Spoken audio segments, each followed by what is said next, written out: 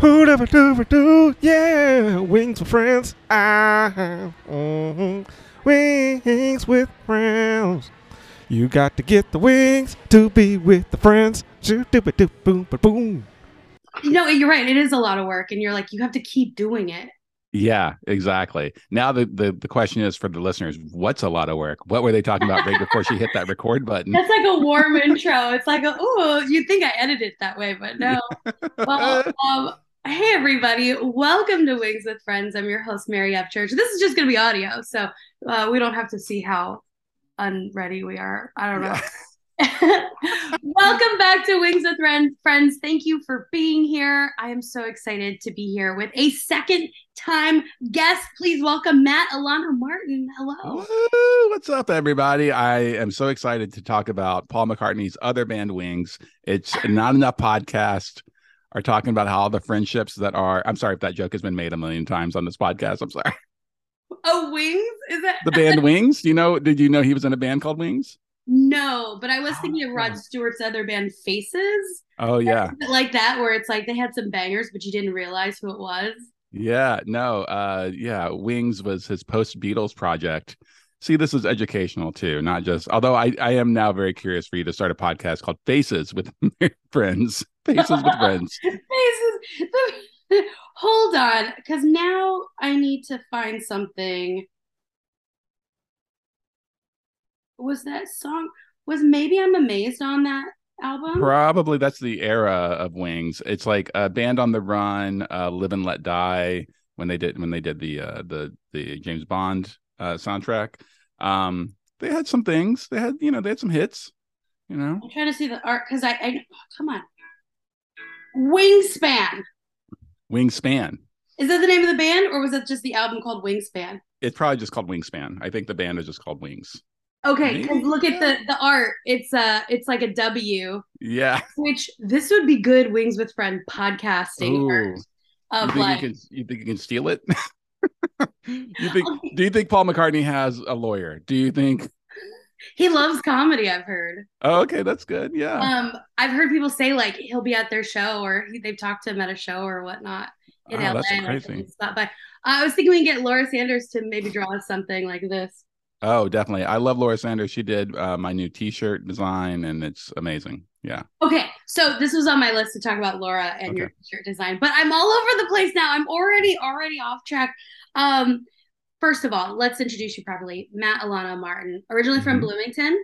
That's where I live currently, and where I started doing comedy. Yes. Yeah. So I've been here a long time. I'm from Bloomington at this point. More than half my life I've been in Bloomington now at this point. Okay, fine. Where were you born? I was born in Clark County, Indiana, right outside of Louisville, Kentucky. Oh, very cool. So right across the river. Nice. So I was there until I was 17. And then you made the trip to Bloomie. Well, I went to this is the boring part. This is Mary helps you fill out your Wikipedia page, the podcast.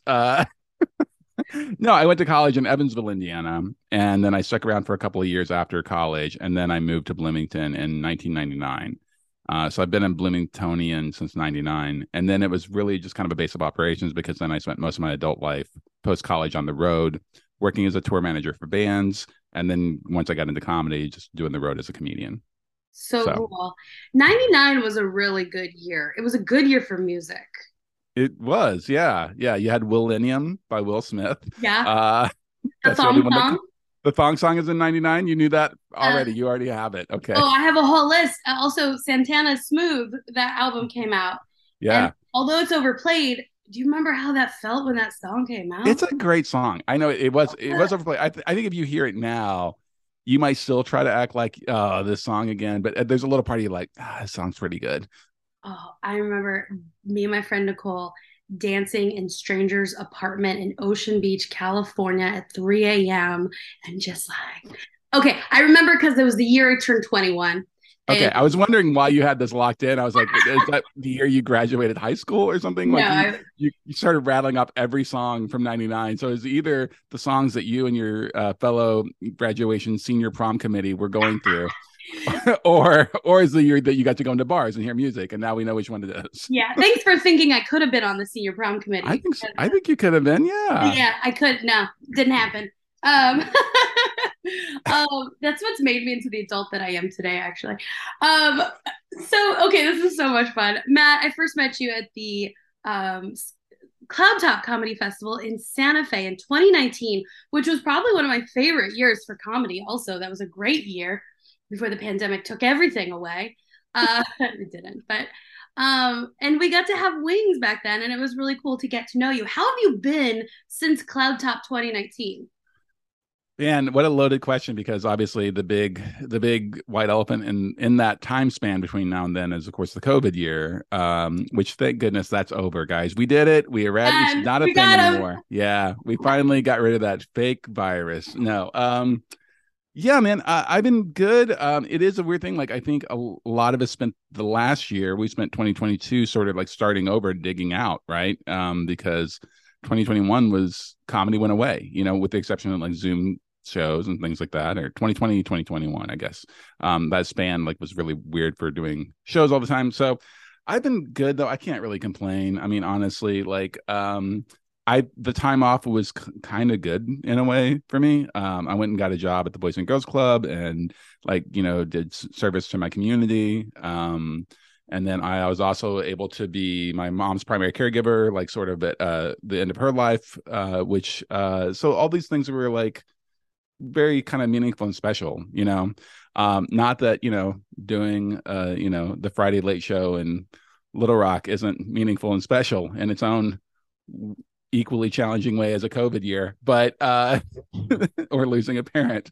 Yeah, But yeah.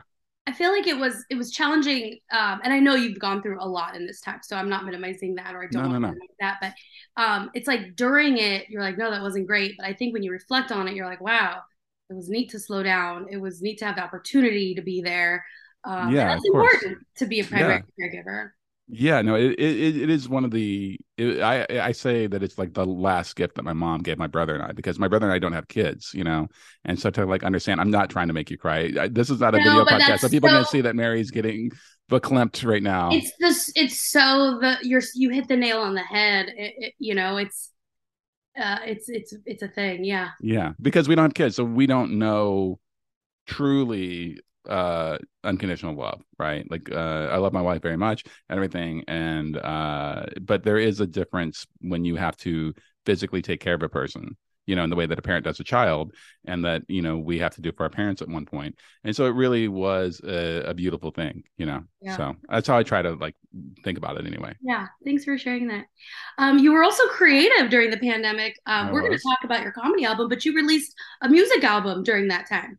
I did, yeah. So I grew up playing in bands, and I was doing that forever. And I was never in anything that was very successful.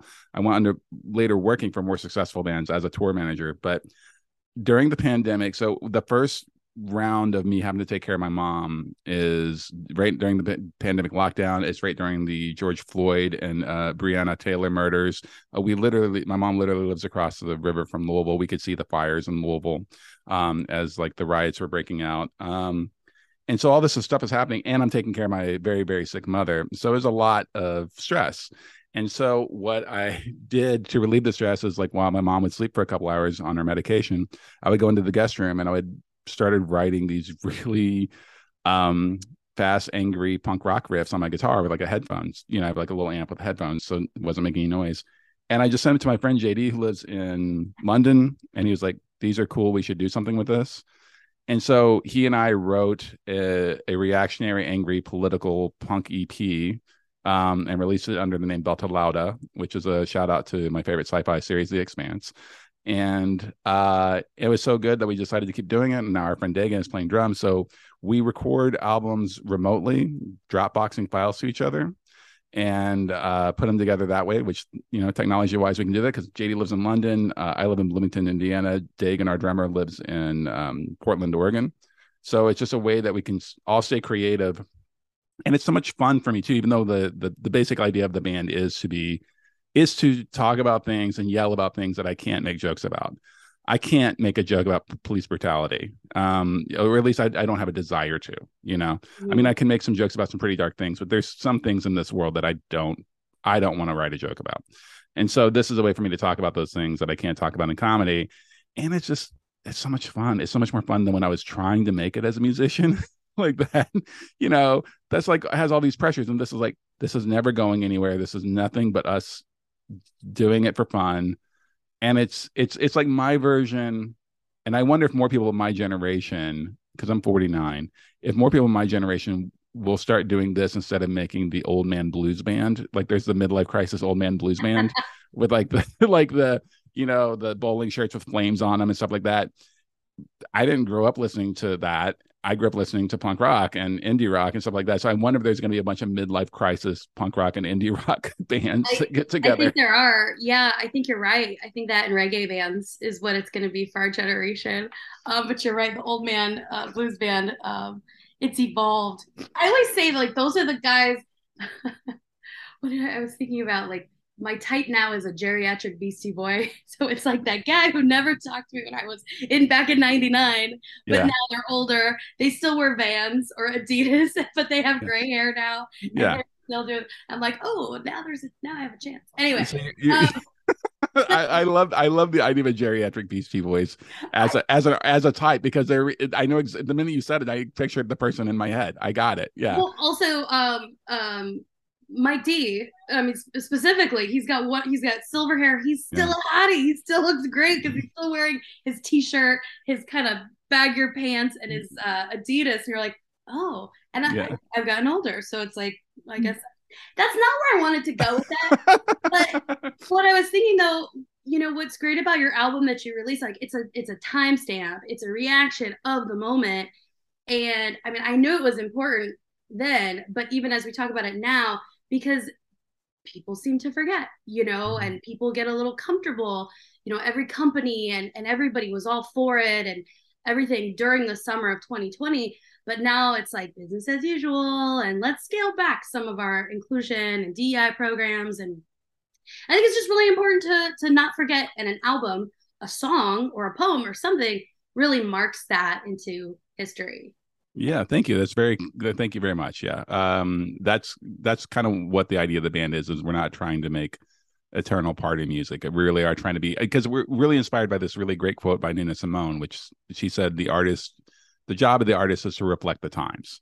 That's something that Nina Simone very much believed in. And so that's kind of a credo for the band for sure. Yeah. Remember that I think was it Incubus that song Megalomaniac? Maybe I was never Incubus kind of hit a little bit later. I was a bit older. Yeah, it was. But I now always think, and I think they were talking about George W., but they were like, "You're no Jesus, you're no fucking Elvis, you're no something." And I was like, "Wow, that's really poignant," and it feels even more important like today. Yeah. But anyway, sorry to bring up other bands. That's okay. No, it's good. Yeah. How dare you mention another band? a radio mainstream band. Yeah. I don't mind Incubus. I'm just saying that they were like, I know the radio hits and I think that's it, because by the time they came out, I was like not staying on top of like brand new breaking, like hard rock, indie rock stuff. I gotcha. I'm old, Mary. That's the point of that whole thing is I'm very old. You're so old. Well, you've been working on a lot since then too. And so, and one of the reasons why you connected is I want to hear about this new album, this comedy album, Tango in Philly. Tell me about it. When did you record it? What's it about? Okay. I'm sorry. I thought you were done. You're so good at this. I'm never done. And I tell myself like, just shut up. Just stop. No. I love it. Never done with Mary Upchurch. I love it. No, that's a good one. Well, I understand it's a little confusing. The Tango in Philly is a special. It's a 30-minute special. And then I did have an album come out a few months prior to this called Midnight Nachos. And that's an audio only, and that's a full hour. The special is the thing that just came out, Tango in Philly. It was recorded in November of 2021 at the Philadelphia Helium Comedy Club as part of their series of specials. They started shooting a bunch of specials that month. They invited a bunch of comics to come do one. I was lucky enough to be invited to do it. And it's, these things take a long time for them to turn around and edit. And they tried to sell the series and that didn't go. And now they're just kind of putting them on YouTube, which in a way is almost better, honestly, because like, yes, I would like to make money, but people have these specials that come out on like Quibi or something like that, or like these very obscure channels that are almost kind of hard to find sometimes, right? Like if you're not on a mainstream thing, like I know that you have one coming on Dry Bar, which is great because Dry Bar is a big major platform, right? That's a big platform. You're kind of giving me the stink eye, maybe not. I don't know, but anyway. Yeah, I'll tell you. Yeah. Okay, all right. But if they had sold it to, like, I had a friend who put out a special and they sold it to Amazon, which was great. So it was technically on Prime, but you had to try and find it was hard to find. Mm-hmm. Whereas on YouTube, there's just the natural, suggested videos and algorithms. So I feel like there's more likelihood that more people will see it because it's a free video on YouTube. So it's on YouTube. It came out, and it's this bizarre. It's a bizarre document of a Friday Late Show, because even though this is clearly a comedy special taping, and it's me and a couple other comics taped that night, there's camera people everywhere. There's giant signs that talk about, if you enter here, you're, waiving your right to, you're saying you're okay to be on camera. There is a just completely wasted woman, dead center front row, who basically interrupts my show throughout that I have to deal with. And so talking with the director, Jimmy Chairman, who is really, really great at his job and very artist supportive, I got to say, he's very, very patient. We decided just to release it kind of as is, as like a document, because I have to handle her. And I'm a very, and I'm a very nice person. I never call her name. I never like snap on her. I never, I don't know if I dunk on her. I would say I get some layups on her. Like, I don't go hard, but I definitely try to control the situation. But it just becomes a much more fascinating thing than just a guy on stage telling jokes. Like, there's a lot of subtext happening, and the way that they edited and framed it is really, really masterful. I feel like they really make it very clear what's going on. So, yeah. Wow. I mean, when you first described, like, I had a drunk heckler in the front row of filming my special, I bet any comedian listening to this would be like, oh God, the worst. You can't ask for anything worse. But it sounds like you really took the opportunity and said, hey, let's lean into it. Maybe we have something really special here for a special. And it's, that's kind of neat and unique. And I'm wondering, I'm wondering what the outcome will be. But it sounds fascinating. I haven't gotten to watch it. I'm going to watch it after this. Yeah. So I would love to get your thoughts on it. People send me some very nice messages about it. And the ones that are kind of sticking out are, like, again, comics, I think, have a solidarity thing, because we've all dealt with that, but not during the taping of your special, not on like your biggest night, Right. And so I think there's been a lot of solidarity for that. But I've also gotten some messages from friends that are more academic. I live in a college town, so I know a lot of like PhD type people, and stuff like that, and like people that have gone straight from getting their PhD to still working in academia. They have very academia minds, And so a couple of those people have sent me messages talking about how fascinating it is as almost like this weird sociological or anthropological document of like performer audience dynamic, how that changes and shifts throughout the entire thing. Like, it's like we definitely got something more interesting than the normal special, and hopefully people dig it, even if it's definitely not what I wanted to put out. And there's a couple of jokes I start that I have to abandon because she steps on them or whatever, and I have to deal with her. Or there's another pretty drunk guy in the front row who starts pipping up later on in the special, kind of in support of me dunking on this woman, which is in itself, it's its own problem, Yeah. But again, when we looked at like the different ways to edit it and what to come up with, we just kind of decided to like put it all out there and just show. So hopefully that pays off. Hopefully people find it interesting. Definitely one of the words that a couple people have said is it's compelling. Which, I would have gone with funny, but I'll take compelling. It's fine. Well, wait, I just got done listening to a good one episode about the best specials of the year, where Jesse and I can't remember, I should have looked it up before I quoted it, but they go through all of these specials of the year and talk about the top 10 and like all of them, and especially the top half. It seems like specials have gotten more into that. They've gotten more compelling versus funny, or maybe they're both, but and there's like more to it. There's a different angle. It's more artistic. And I'm seeing that's kind of, I don't want to say a trend, but I think people are kind of trying to think outside the box. Like, what can I do that's not just me talking on stage? Not that you planned it that way. No. Maybe just leaning into the opportunity. Yeah. I bet you that lady after the show, was she like, that was so great. You're so funny. I love you. No, well, Oh, okay. she left, and I was she you see her get up and leave during the set, right? And so it's right towards the very end. I think it's like the second to last joke or third to last joke or whatever.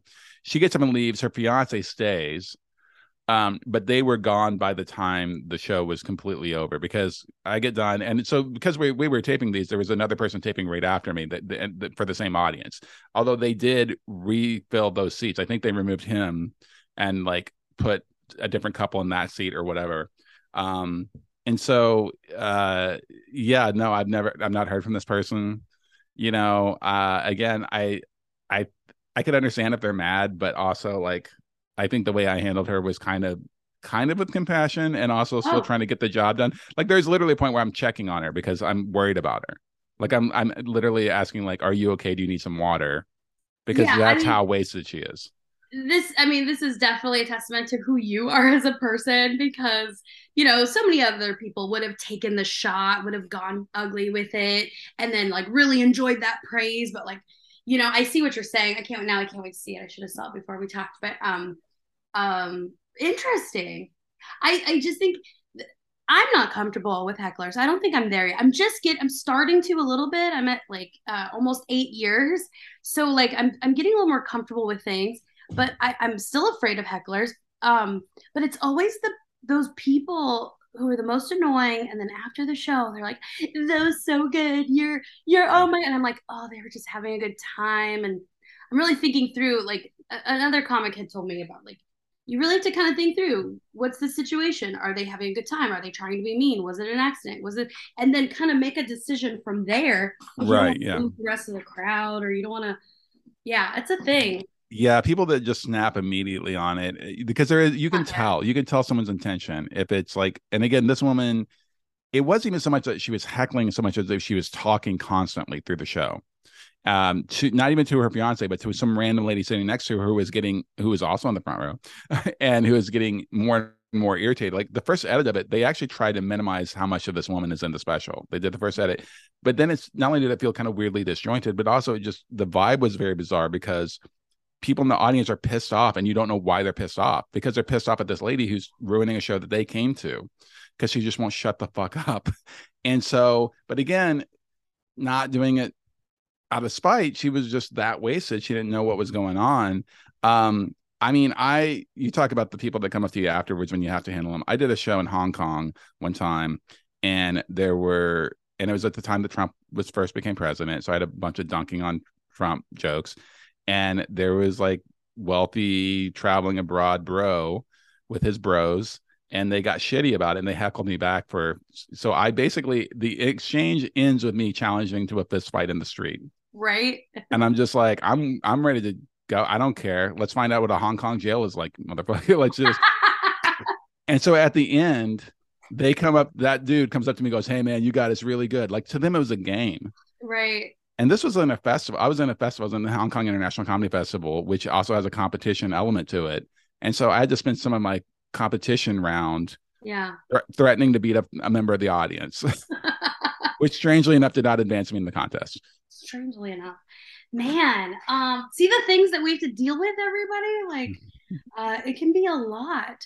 I constantly have a fear of like, even if I can own a person or dunk on them or whatever it is, I have this fear, and I think it's because I am female of I'm not allowed to make a man like feel bad. Like I'm afraid if I were to actually, let's say I dunked real hard. I mean, there's something in the back of my head is afraid of violence or Yeah. something terrible, or heaven forbid they call me fat.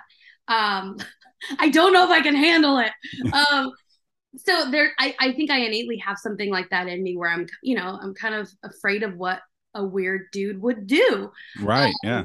So I there's a lot going on behind something like that. Yeah, I think that, and you always have to make the decisions in like seconds too, in real time, in the moment.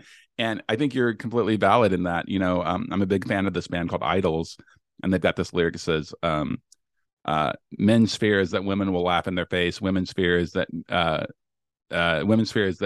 it's their life men will take." Yeah. And it's like that really distills it all right down. So I think you do have to go and really consider that too, at least until you get big enough that you can have private security, just Totally. take someone out and murder them in the back alley. That's how successful I want you to be. That you can kill indiscriminately and you still get away with it because you're so big and so popular. Thank you. You too. So where can people watch Tango in Philly? Yeah, it's just up on YouTube on the Helium Comedy Studios channel. So all you got to do is just type in Tango in Philly or Matt Alano Martin, and I'll get you right there. My name is spelled a little odd. It's M-A-T and then A-L-A-N-O hyphen M-A-R-T-I-N. And I'll get you right there. And again, I mean, we talk about how, it's so compelling. It is also funny. I do get some of the jokes out. And I do, when I am handling her, make it funny most of the time. So it is still a good comedy special. It's just it's got a little extra element to it, little subtext there, you know. It. So you did mention my special came out, I think, the day after yours, and mine was on Dry Bar. We were talking about, these things take a long time to come out. I filmed mine in March of 2021. So I know they had been backlogged and stuff, but it got a little long, you know. I was like, yeah. And I watched it over the weekend before it came out, and I was like, those jokes have gotten better. Yeah. Oh my God. Isn't that the most frustrating? Really grown. Yeah. Well, that's the thing too. Also, like, we were trying, because I had two different contracts with Helium. I had a contract with Helium Records to make a new album, and then I had this separate contract with Helium Comedy Studios to record the special. But we're like, let's double dip. We'll just record the whole thing one weekend, right? And the thing is, like, I didn't obviously we weren't going to put this heckler woman and all that kind of distraction on an audio album, so I had to tape it. The record we taped 3 months later in Fort Collins at the Comedy Fort, and there are same jokes. There's some similar jokes. The special's only 30 minutes long, and the album's an hour, but they're the same jokes that are in the special that are on the album are not only better because I'm not dealing with a heckler, but they're just better. I had a couple more months of road time with them. Fair. I think there's a couple few more tags, you know, and it's just Midnight the nature of it. That's Midnight Nachos. And so Midnight Nachos is the audio album. That's the full hour. And that's on all the streaming services and all that kind of good stuff. And then the special is Tango in Philly. I love that. Okay, cool. Thank you for sharing. Everybody should listen to that. I've name dropped a couple people. You just talked about the Comedy Fort, and I was thinking how we know a lot of the same people because we met at a festival, and then I did the festival in Bloomington, so I got to meet a lot of people there. And like, you were there and you were busy, and it's just kind of been fun, this like jigsaw puzzle of comics and friends, and you're like, I know them, and then you're like, oh yeah, yeah. I was lucky enough to go back to Bloomington a couple months after the festival. It was earlier this year to feature, and I was really excited about that. That's great. Who did you feature for? I remember you telling me you were coming to town, but I think I was out of town working, I think. Yeah. So who did you work with? Jack Knight. Rest in peace. Oh man, yeah. Yeah, so that was I mean, it was an interesting weekend, and then it was a surprise when he passed away. But the fans in Bloomington, I used to think like, maybe I don't think college people like me. I just might not be their thing. I'm not smart enough or clever. I'm just too silly. These kids, these people were so good. I have like swarms of young women just like, and I love the youth of today because they're like so smart and they're so up. They were like, you bring a lot to the table. You blah, blah, blah, blah, blah, blah. And they were so funny. Like, they were Brene Browning me, they were just giving me, I have a picture. It's kind of on my vision board of them just like, like swarming. They're so good. The Comedy Attic is a very special place, and it's like, it earns every single drop of fame and reputation that it has because they really have trained their audience on how to be a great comedy audience. There's nothing else to say about it. They're not alone in that. Comedy Club on State has done the same thing. If you've ever performed there, the audiences there are phenomenal too. There are a handful of them in the country. But don't worry about those college kids, Mary. You bring a lot to the table, and thank you. Yeah, actually, it really touches me as I'm thinking like, should I do colleges? Or people are talking to me about doing colleges, and I'm like, I don't know if they like me. And I'm like, it's fine, like you're I think you'd be great. I'm surprised that you haven't done the college not NACA or whatever. I'm surprised you haven't done that because I don't know, they primarily want somebody who is clean, and you're, at least in my mind, a cleaner comic for the most part. I mean, I know that you're an adult. Fun. Yeah. Yeah. Well, get the college gig, and then, once you're there, slip in a little dirty, here and there. Just, Yeah. might not get rebooked at that college, but you'll have your fun, and the kids will learn something, and that's important. Yeah, I think this year I met a lot of agents or that do that. So I think it might be on the horizon for the next year. So I've been talking to people and considering it and just trying to take things one step at a time. This dry bar special, I've been looking forward to coming out, and I'm hoping that would be a and then Yeah. the next or last Sunday I won a contest here locally, and I was I like, saw that. I Yeah. was like, this is neat.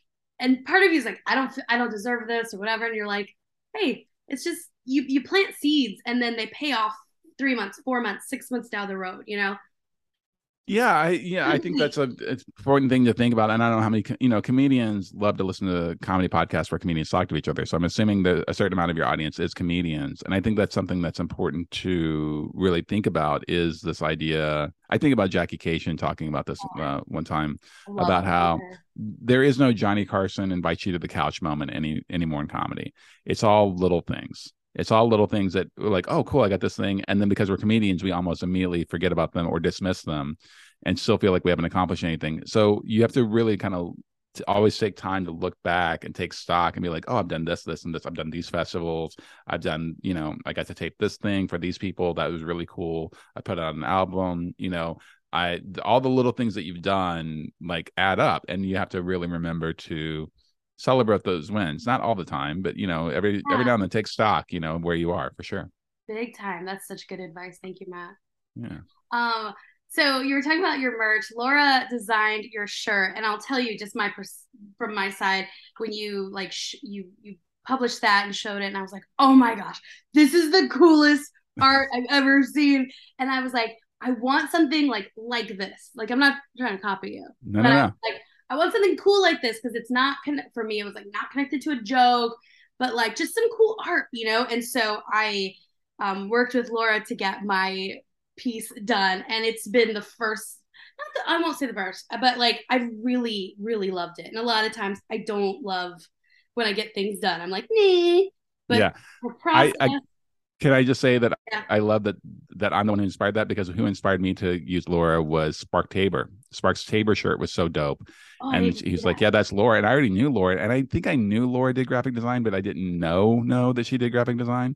And so I love it that it's just comics seeing each other's stuff, and we're all tracing it back to Laura, because her work is so good, Did you Are say you pulling it up Spark? because I want to? Spark Tabor. Yeah, he was based out of Chicago for a long time, although he just moved, I think, to DC or Baltimore or something like that. But yeah, he had this shirt that basically like was half his face, half a like teddy bear's face, but like a weird demented like looking teddy bear face. But it's also the same thing. You mentioned this too. It's also like having merch that isn't tied to a joke is great, because then you don't have to always do that joke, and if it just stands alone and it looks cool. Although in my experience, merch that's tied to a joke that you do on stage tends to sell better. Yeah. Yeah. I don't really know where I am right now with merch. Like I don't know. I don't know. I'm in a weird place with it, but I do stickers. Like I give them away, and that's what and the return on it, the follows and stuff like that isn't as good as if I just held up a QR code, Yeah. But I do love it, and I want people to display, like it's something they will display. And that's one of the things I told Laura when I went through the intake was, I just want something cool that people want to put on their water bottles. Like that would be a win. So that's really cool. Yeah. I was telling myself, like, if you want to do it, like do it right, and find the artist. And the questions she asked and the thought process got me to that point. Because mine, I don't know if you've seen it, is like it's almost like a Medusa, but it's like microphones, and then there's snakes. Oh, maybe I have seen this. It sounds familiar. I'm trying to pull up your stuff now. Okay, wait. Yeah, so it's got like hearts coming out of the eyes. Oh, yeah, that is great. Yeah, it's like, and it's kind of my vibe. It's like, please love me, please. Yeah. I'm gonna. And it just a hint of cleavage too, like a classy amount of cleavage thrown into the design. Yeah, sure, just a little. That wasn't on the intake form. Sure, likely. You were like, give me a banging rack, and you know what though, you kind of need to show off your assets sometimes. Yeah. Sometimes. It's And nice then to know that that's what Laura thinks of you. She's like, well, clearly, if I'm doing Mary, I've got to include this. there's a chicken wing in one of the snakes Oh right there. yeah, Isn't that cool? yeah, a microphone and a chicken wing. That's really great. Yeah. Yeah, I kind of would like to do some tote bags. Maybe I think is what Mhm. I might be interested in, but we'll see. Well, I will say, not to get too in the weeds about merch conversation, but I just ordered koozies, which I just did my first run of koozies last year, and it wasn't great. I just realized that koozies are a hot seller, and so the idea I came up with is okay. I did sell through all of them. The new idea ties to a brand new joke that I feel is somewhat foundational to the new hour because I've already started working on hour 4, Oh, that and was so my next question for you. this joke is fun to do on stage. I think it'll continue to be fun to do, and it also, the emotional intelligence aspect of it is kind of key to a lot of what the next hour is going to be about, I think. And so I just like, it just occurred to me on Monday. I was like, oh, that would make like this one line from it, kind, not even really the punchline, but kind of a pivot line in the joke would be a great koozie. And so I just put in my order. I've been doing shirts, and shirts are cool to have, but they're also like expensive up front. Yeah. You got to lug them around. You got to have all the different sizes. Koozies are just like easy, simple. They're cheap, I did lightweight. one, for my Phoenix Funny, which I haven't done a lot with Phoenix Funny. It was tied to a joke that I don't do anymore, but I do love all the time randomly I'll get a text of somebody be like, where are you your koozie? Like, yeah. So yeah, it's nice. Yeah. But I've also been thinking about stickers too, because they're just cool. Stickers are cool, they're like the coolest way to get to do promo. It's like handing out a business card, but way cooler, Exactly. We're talking about merch. We're talking about logos Mhm. and design. Do you just come up, like, if you see a good opportunity, you do it, and that's how you go about your merch and logos and stuff? Or do you try to do something like every year, or hey, this feels stale? Like, how do you know when it's time to like do another concept? Well, before, all my merch was tied to specific jokes, and so it really became the thing of like, I'm really done with this joke, right? And so that was a big part of it. Or if I tried something and it wasn't selling great, then I was like, okay, I need to try something different. Or it took a long time to sell through or something. I think it's kind of like, I would like to have something new every year is part of it, because you do go back to the same club sometimes, and you are lucky enough to have people that come and see you every time, and it's nice to have something fresh for them. I have thought about reissuing some of my older merch that was particularly popular. Like my second album is called Bloodmouth, and the shirt that I did for that did very well. And I have started doing that joke again after being retired for like 4 or 5 years. Just to kind of test the waters. Like, do I like still talking about this thing, like this story? Like, and I was like, yeah, it's fun. Which is also a nice thing. Sometimes you bring stuff back and you're like, oh, it's still fun again. I haven't been doing it every single night for 3 years straight. Like, it's been rested up. It's like, oh, this is kind of a fun bit. But to me, it's really like, it's just kind of like when I have a good enough idea, like, oh, that's the thing, So I've had some duds that, I don't have boxes of anything still, except for my CD copies of Bloodmouth, because nobody buys CDs anymore.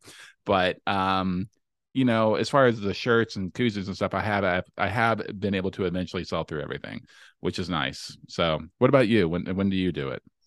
Well, I'm glad we're talking about this because I have this weird like imposter syndrome when it comes to merch. Like and like I said a minute ago, like I'm kind of hesitating on doing a shirt with this logo, even though I love the art and everything. Like I feel like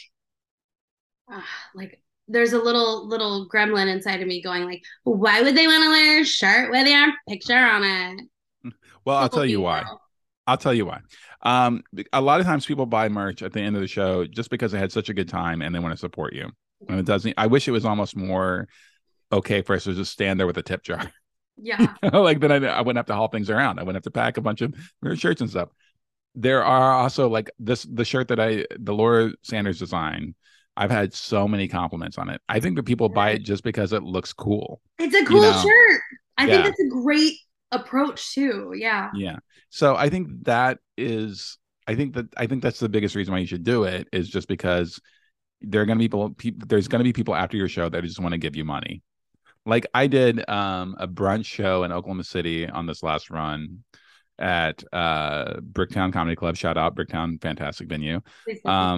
and it was the very first one that they ever did, and they had a good turnout. We had like 60 people or whatever come out for this brunch show, and I sold a bunch of shirts to older Black couples who were there for the brunch show, who I'm like, they're not wearing my t-shirt around. Like maybe the ladies might wear it as like a night shirt or something like that, but they're not wearing. Maybe I'm just profiling them because they were also very well dressed. Like I even asked them, I was like, did you guys come from church? And like some of them yes, but some of them no. But it was just like, I think they just liked that I did a good job. They had a good time, and they wanted to hand me $20. Yeah, you know what? You're so right. And I was just thinking about, I don't wear any t-shirts that I buy. Like if I buy them at an event, I don't wear them. They're not made for me. There's very few shirts that like, oh, this looks good. I would wear that, you know? Yeah. I was just at a work event, and like they were giving us all the swag, and I had that like, I want that kind of feeling. Then I got home and I'm like, I'm not wearing that. Yeah. So this is an interesting point. It's not really about like, I want to support you is what they're saying. Right. And that's why I think also like things like koozies or any other sort of like smaller functional item, which they might use, or they might just throw in a drawer. You know, I know people have koozies just in drawers from like events that they went to or whatever. It's also, you're going to get more people who are willing to give you $5 for a koozie or whatever than $20 for a shirt. You know, they're going to capture a lot of those people that are like, yes, I had a good time and I want to give you some money. But I also like, I feel like there's a big swath of people. I'm not going to give you $20.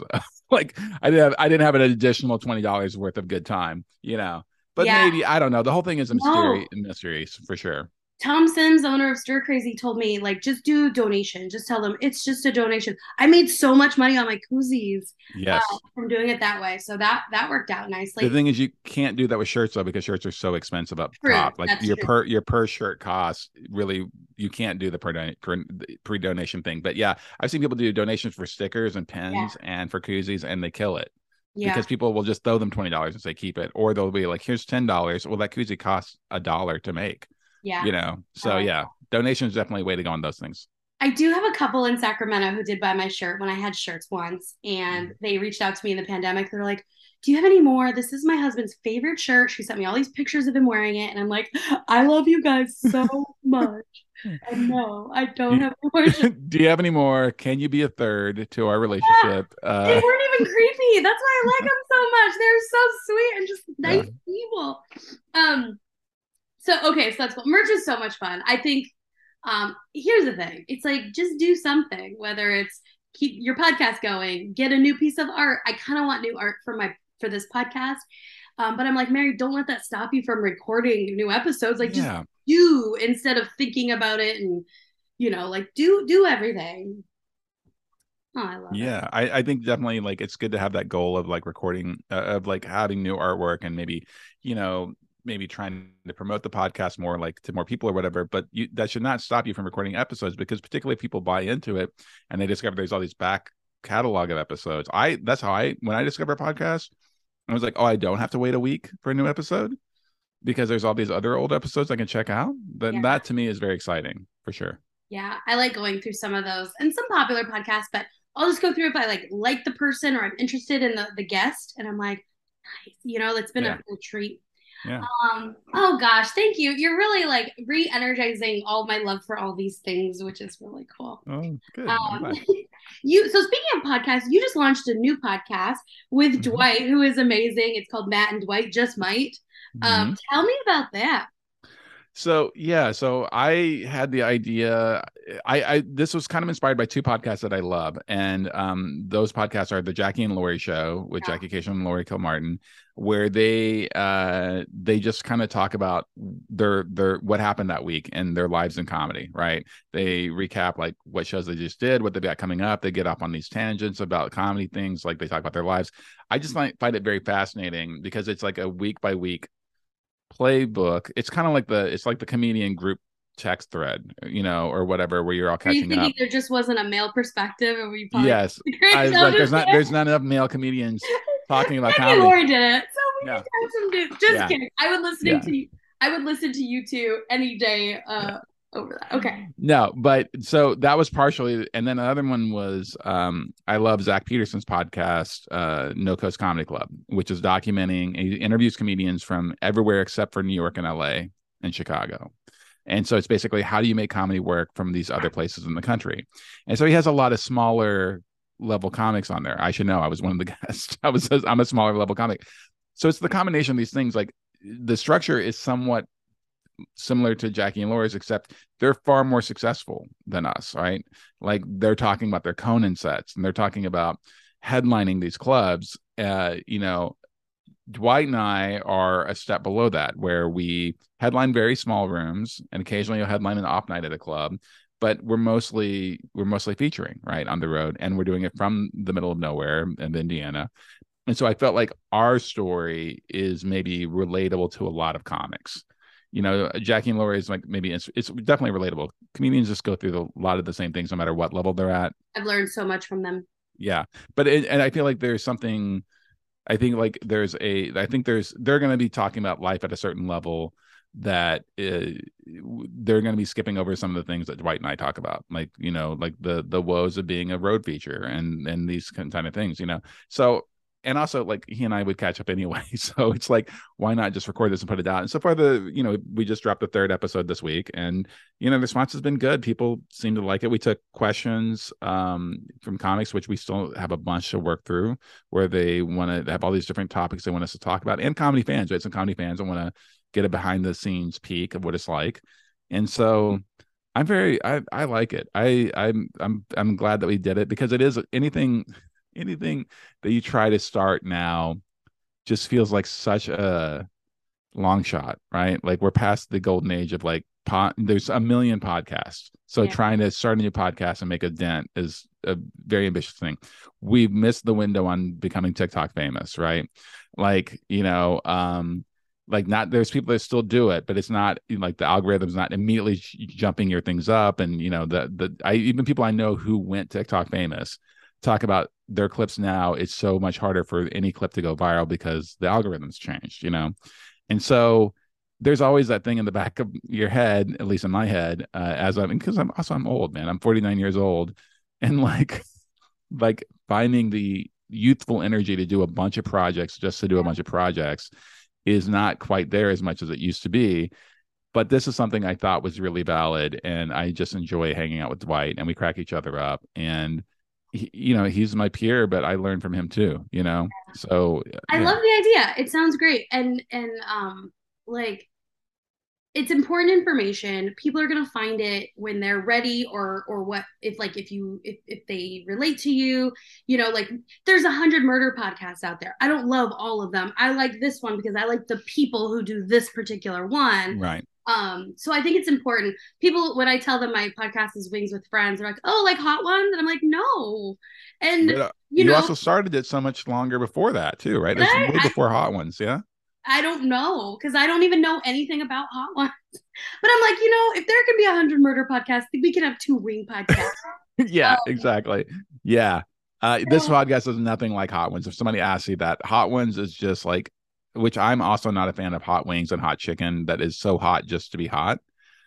Somebody wanted me to like, let's do an episode like that. And I'm like, no. And second of all, I know a little bit about how Hot Ones works, but I'm like, that's not doable for me. It's hard enough to like we recorded with Wings in Santa Fe, and it was like, actually it worked out because we went to the restaurant, ate them, and then recorded. Even that takes a lot of planning, but to get different flavors and, let me get your milk ready. Let me get a fire extinguisher. Like that's just too much. Yeah. And I figure with any of these projects, it has to be something you like, you're passionate about. Not that it's easy, but it's you can execute it. You can do it. That's going to be the number one thing. If you're going to keep doing it, you hang out with Dwight, you catch up anyway. Why not record it? Hey, there's the recipe for longevity. Yeah. I mean, I think that's it really, it's the thing is like, if you really love doing it, then hopefully the money comes later or whatever, but you just, I mean, you have to do it for the love. It's the same thing with stand-up comedy, like none of us get paid for a long time, and then when we do start getting paid, it's not much money, It's like, I think about like, I'm 13 years into comedy. If I was 13 years into a career at a company somewhere, I'd be making a lot more money right now. Well, I met you. Yeah. And you know what else? What? Well, any festival I go to, any town I go to, like I know somebody because like I've talked to all these people, I've bought people wings, and and it just it's a weird net or web that you make. And I'm like, sometimes I was at Big Pine in San Diego in May, and it was like, hey, and then other people were like, who is she? Like all of a sudden, like like people think I'm somebody, and you're like, yeah, I'll take it. Yeah. Yeah, so I think you're referencing Limestone and all this Limestone Comedy Festival. Yeah, that is like honestly the biggest thing, and it's what I tell comics all the time, like that ask me like, should I submit to this festival or that festival? It's like, A, do you want to go to that place? Does that seem like a cool place to go do it? And then also, like, the biggest thing you get from any festival is the networking, and it's the networking with other comics, honestly, that pays off bigger than for 99% of us. That's what pays off. Yes, you might be the one who actually connects and networks with the agent or the booking person who's there, and then that's great. But mostly it's networking with other comedians, because we all help each other. As long as there's mutual respect, like, oh, they're a real comic, they're good on stage, and they're nice, then yes, I'm going to hook them up with shows when they come through. I'm going to share information. Like that's like the biggest reason to do festivals, in my opinion. Yeah, and I did a lot in 2019 and then a couple in 2021 and this year.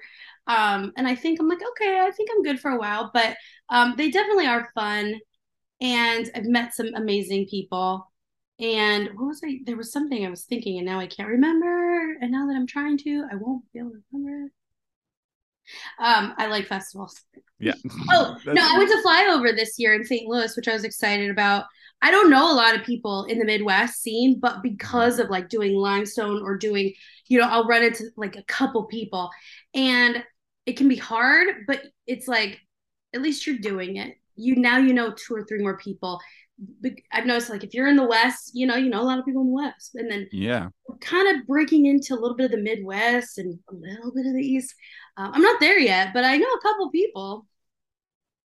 Yeah, I mean, the thing is, like, I mean, we have a pretty good spread of comics coming in from all over the country for it. Not every festival does. Some festivals are a little bit more regional, but I mean, it's still like, it's like, even if it's only a couple people, even if you only connect with a couple of comics in that festival that you stay friends with and that can help you out down the road, which is not the reason to be friends with somebody, but it still is a beautiful thing. It's a beautiful part of the entire process, for sure. When I'm friends with somebody, I want to help them. I'm going to be like, here, take all this booking info. Yes, exactly. Yeah. So nice. It was so good. And I'm glad we can reconnect. We didn't have any wings on this episode because you're under the weather, and that's I'm sick. I was gonna go get vegan wings from the man, I'm on a lot of cold medicine right now. What is it? The Allery makes vegan wings, which I believe are just cauliflower, I think, if I'm not mistaken, like in wing sauce. If you can cauliflower tenders, crispy, something like that. If you can get those crispy, is it like a mashed cauliflower or is it like a whole piece? I don't know. I've never had them, but okay. I mean, I know that they're on the menu there, or at least they used to be when I was still going there regularly. But yeah, I apologize. We can reminisce. I did like the wings that we had in Santa Fe. They were very good. I'm more of a dry rub. I'm more impressed with a dry rub on a wing than a wet wing, although I do like wet wings every now and then. But just being someone who has a pretty prominent beard, wet wings is an instant problem. Yeah, I've definitely become a dry rub type of person as I get into this. Those were good wings, but you know what I remember more than the wings was like that restaurant, the other tables. I remember talking to people at other tables, and just I felt it was just a fun time. It was such a special, like, Santa Fe is a really magical place, and it was just a really beautiful weekend at that festival at Cloud Top. Yeah, Jessica Baxter and her team did such a great job with that festival. This is the first year. We were there in the first year, and they did such a great job. And it was also like, it felt special because there weren't very many comedians that were invited, like from submissions. Like we were like a handful. It felt a bit like Big Sky. Big Sky does the same thing. Like only a dozen or so people got in. And then there were headliners, but like they did such a great job of making us all feel very welcome, and it was awesome. And yeah. Yeah, it was really neat. Oh, okay. Very exciting. Yeah, I don't know if I've ever been treated so well. I don't want to say that. Other festivals can be like, "What, Mary? What are you talking about?" Yeah. But festivals are producers' babies, just like, I'm sure you feel like about Limestone. Like you're touching like every piece of it. It's you. Yeah. So I get it. Yeah. Yeah. Let For me put sure. my foot in my mouth some more. How about that? What do you want for 2023? What are you looking forward to in the new year? What's on your vision board? Oh, it's on my vision board. Let's see. I'm trying to think what's a good thing. I am going to do a festival that I've wanted to do for a few years. I'm not supposed to talk about it yet because they've not announced who's gotten in. But Ooh. that's exciting. Let's see. I'm excited about this new hour that I'm working on. It's hour 4. I think it's going to be really good. Like maybe like 20 minutes of it is built so far, and not all of that 20 is airtight, and not all of that 20 is probably going to stick around in the current form, but it's good enough that it's made it through several months of testing on stage, right? Like I already know what the closure is going to be, and I'm kind of writing it backwards from that. And so I really want to get it shaped up. I'd like to get it completely formed and shaped by the end of the year, and so that I can record it next year. That would be an ideal for me, which is a much quicker turnaround than I'm used to. I usually spend about 4 years on each album, but I don't know. I've tapped into a theme, for lack of a better word, that I think is it's a deep vein. It's a deep vein there, and there's a lot to write about, and there's a lot of ways that I can do different types of jokes. Like I know this sounds like kind of more like a one-man show or something. It's not that, and it's not particularly it's not high-minded. I was trying to explain to somebody. I think it's, again, I used this phrase earlier in the podcast about the emotional intelligence. I think there's an emotional intelligence to these bits that are tying it all together. Because I mean, one of the jokes is it's a blowjob joke at the end of the day, but the subtext and what I'm actually talking about then is like the delicacy of male ego, right? And so that's the part is unsaid, but is explicitly implied in like the joke and the punchline and everything that comes out of it or whatever. So I'm trying to finish this hour of blowjob jokes, and I'm trying to say no. No. I love that. I But love that. yeah, that's the main thing. And then I want to keep doing the road and keep doing shows and keep making people happy, and hopefully these koozies sell. I have And you very still have basic it. goals. Yeah. This is my like fairy godmother wand. This, you put it out there and then it's gonna happen. Now, I wish I had asked you this question at the beginning and we would have talked about it for a whole hour. But when you say, or when a comic says, I'm writing my next hour, and you Mhm. kind of outlined what that looks like, does it? I'm always thinking like, what does that mean when somebody says, "Oh, I'm writing my next hour"? But it sounds like you have an intention, you have that vein, and now everything is kind of serving that like core idea. Yeah, that's the first time. This is the first time that has happened. Outside of the times that I've done 2 Fringe festivals where they were more like one-man shows. They were still funny, but it was like taking comedic bits or jokes that I was doing and then writing things to connect them into a narrative story. This is more, again, it's kind of like there's no other way to understand, like there's a feeling or an intention, basically a worldview that is running through all the jokes, whether it be about sex or just going to the store or whatever. There's a more unified sort of ideology, I guess, to it. But for me, like whenever I have been started writing an hour, it's really just about, like, the other ones have been like, here's my jokes about like I'm thinking about like Midnight Nachos, like, all right, here's my joke about COVID and the lockdown. Here's several jokes under that sort of umbrella. Here's the next umbrella. These are the jokes about traveling. Here's the jokes about whatever, like relationship stuff. There was all these like different arcs and themes within 1 hour. And I think it's going to feel like on the surface, this new hour is going to be like that too, but there is going to be a deeper, again, I think a connective tissue to it all that's going to make sense. So I'm not going to just talk about one topic the whole time, but it's going to hopefully tie it together. We'll see. Fingers crossed. Okay, I love this. Can't wait. Please keep me posted. Yeah. Especially with where I'm at in my journey. Now I'm thinking about it more, and I'm going, hey, how can I go at this more intentionally? Mm-hmm. Um, I think that's what's driving me the most right now. Is like, oh, hey, a special came out. It's clean. I mean, Dry Bar is great.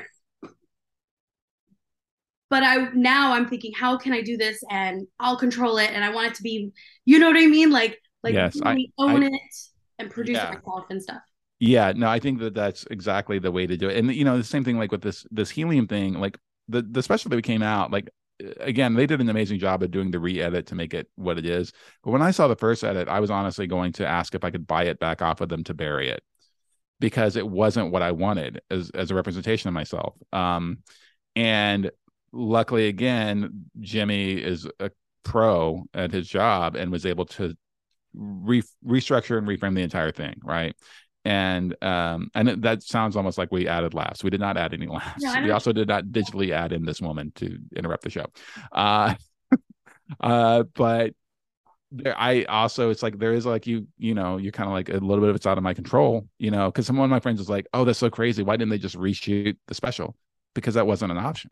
Yeah. Like we had this Friday and the Saturday to tape, right? And we taped a bunch of sets, and the other sets were also bad. I'm just put it this way: Philly was not feeling me. Like a couple of people were like, "Yeah, they just want like dumb dick jokes, loud, who's drinking, who's partying." Like I'm 9 years sober. The closer is about my dad dying of ALS. Like it's a very different thing than what they were wanting, and so. And again, it's not the material. It's, because again, I did the same material in Comedy Fort, a comedy town, and it crushed. They did great, And so it's one of those things where like someone's, why didn't you just reshoot it? Not an option. Yeah. I don't technically own this. I own these jokes, but I don't own this thing that happened. I signed a contract that said they were going to tape on these 2 days and that's it. And so I 100%, I would love to do a dry bar. I like it when I get to, stretch and do clean for corporates and stuff like that. I like the challenge of it. I think it's interesting. But I love this idea that you're already thinking, okay, that was the thing that gets my name out there. Now, how do I do my own thing and have complete control? Because that's honestly what I would like to do. Like with this next hour, I would also like to shoot a special for it, but I'm also thinking the same thing. Is like, how do I just pay camera people to come in? Like I know some really good video editors, pay them, just pay it for it myself. And honestly, even if nothing happened for it, and if it just goes on YouTube and it doesn't get a ton of views or anything, I would still feel better because I've done that my whole life with music. I've spent a lot of money putting out music nobody cared about, but I never regretted it or felt bad about it. It's yours, it's your baby, and if it succeeds, it's you. If it doesn't, it's you, and you controlled it. But isn't this like all of our favorite musicians, right? If you step back and look at their catalog of work, you're like, oh, that first album was great. It was so raw. It was this, or corporate got a hold of them, and then they finally got away from their manager. Am I talking about NSYNC? Maybe, but no, just kidding. But and then they started doing things that they wanted to do, and so maybe it's a similar journey, maybe. I think there's nothing wrong with playing the game as long as you don't let the game play you. And I know that sounds like some sort of hip hop lyric, and it might be, but yeah, I think if you go in knowing, like I have 3 albums out on 2 different audio labels, 2 different comedy record labels, and everybody's like, oh, I can't believe that that label gets 50% of your Sirius XM spends. Well, yes, but I also would have never gotten a Sirius XM without that label. Yeah. And so, yes, I have made that the first label in particular that has 2 of my records out that did very well on Sirius. Both those records did well. I made that guy a lot of money, but I also made myself a lot of money. When you look at it year after year after year and you add it up, let me also asterisk a lot of money for me. Okay. Just a lot of money for me. Yeah. But it's like, so I think I think there is something to be said of like, as long as you know what you're getting into and you are using it as a stepping stone to do things on your own terms, I think there's nothing wrong with that. I always think about the band Rush. They couldn't get signed with Geddy Lee as the vocalist. So they brought in a vocalist to do the first record. And I don't know if this is absolutely true. This may be an urban myth that was passed down to me as a kid, but they brought in a different singer to do the first record. But they had signed like a multi-album deal because that's how they did it back then, And so then they immediately fired the guy, and then Geddy went back to singing, because he has like a high voice that's kind of like unique. And so then they were able to crank out hits, proving the label wrong, but the label didn't want to sign them with him as the singer. Yeah. So they just used the label. They just played him. They played the label by hiring a guy to get the deal, and then we have the contract, and nothing says we can't fire band members. So yeah. I saw Rush once. How was it? It was great. I think they were playing with Stone Temple Pilots. Okay. Or maybe it was like a Red Hot Chili Peppers. The combos. This was in the 2000s. We used to go to a lot of shows back then. Anyway. Yeah. That was great. Of course, we all want to hear the hits. I feel like such a hack. You're like, play Tom Sawyer. Yeah. Oh my gosh, it's been so good, Matt Alana Martin. Thank you so much. Listen, everybody, check out Matt's 30-minute special, Tango in Philly, on YouTube. It's on Helium Records. Also, check out Midnight Nachos and his new podcast with Dwight Simmons. Matt and Dwight just might. I'm very excited. Thank you so much for having me, Mary. It was so good just to catch up, and I'm so proud of you too. Like the Dry Bar thing, being named the funniest comic in the universe. It's like it's so good to see good people getting things. Honestly, I mean that 100%. Thank you so much. I appreciate it. And we're just gonna keep hustling and just keep working and be happy. That's all we can do. Thanks everybody for listening to Wings with Friends. Follow Matt. Please check out our specials and we'll see you soon. Thanks. Bye.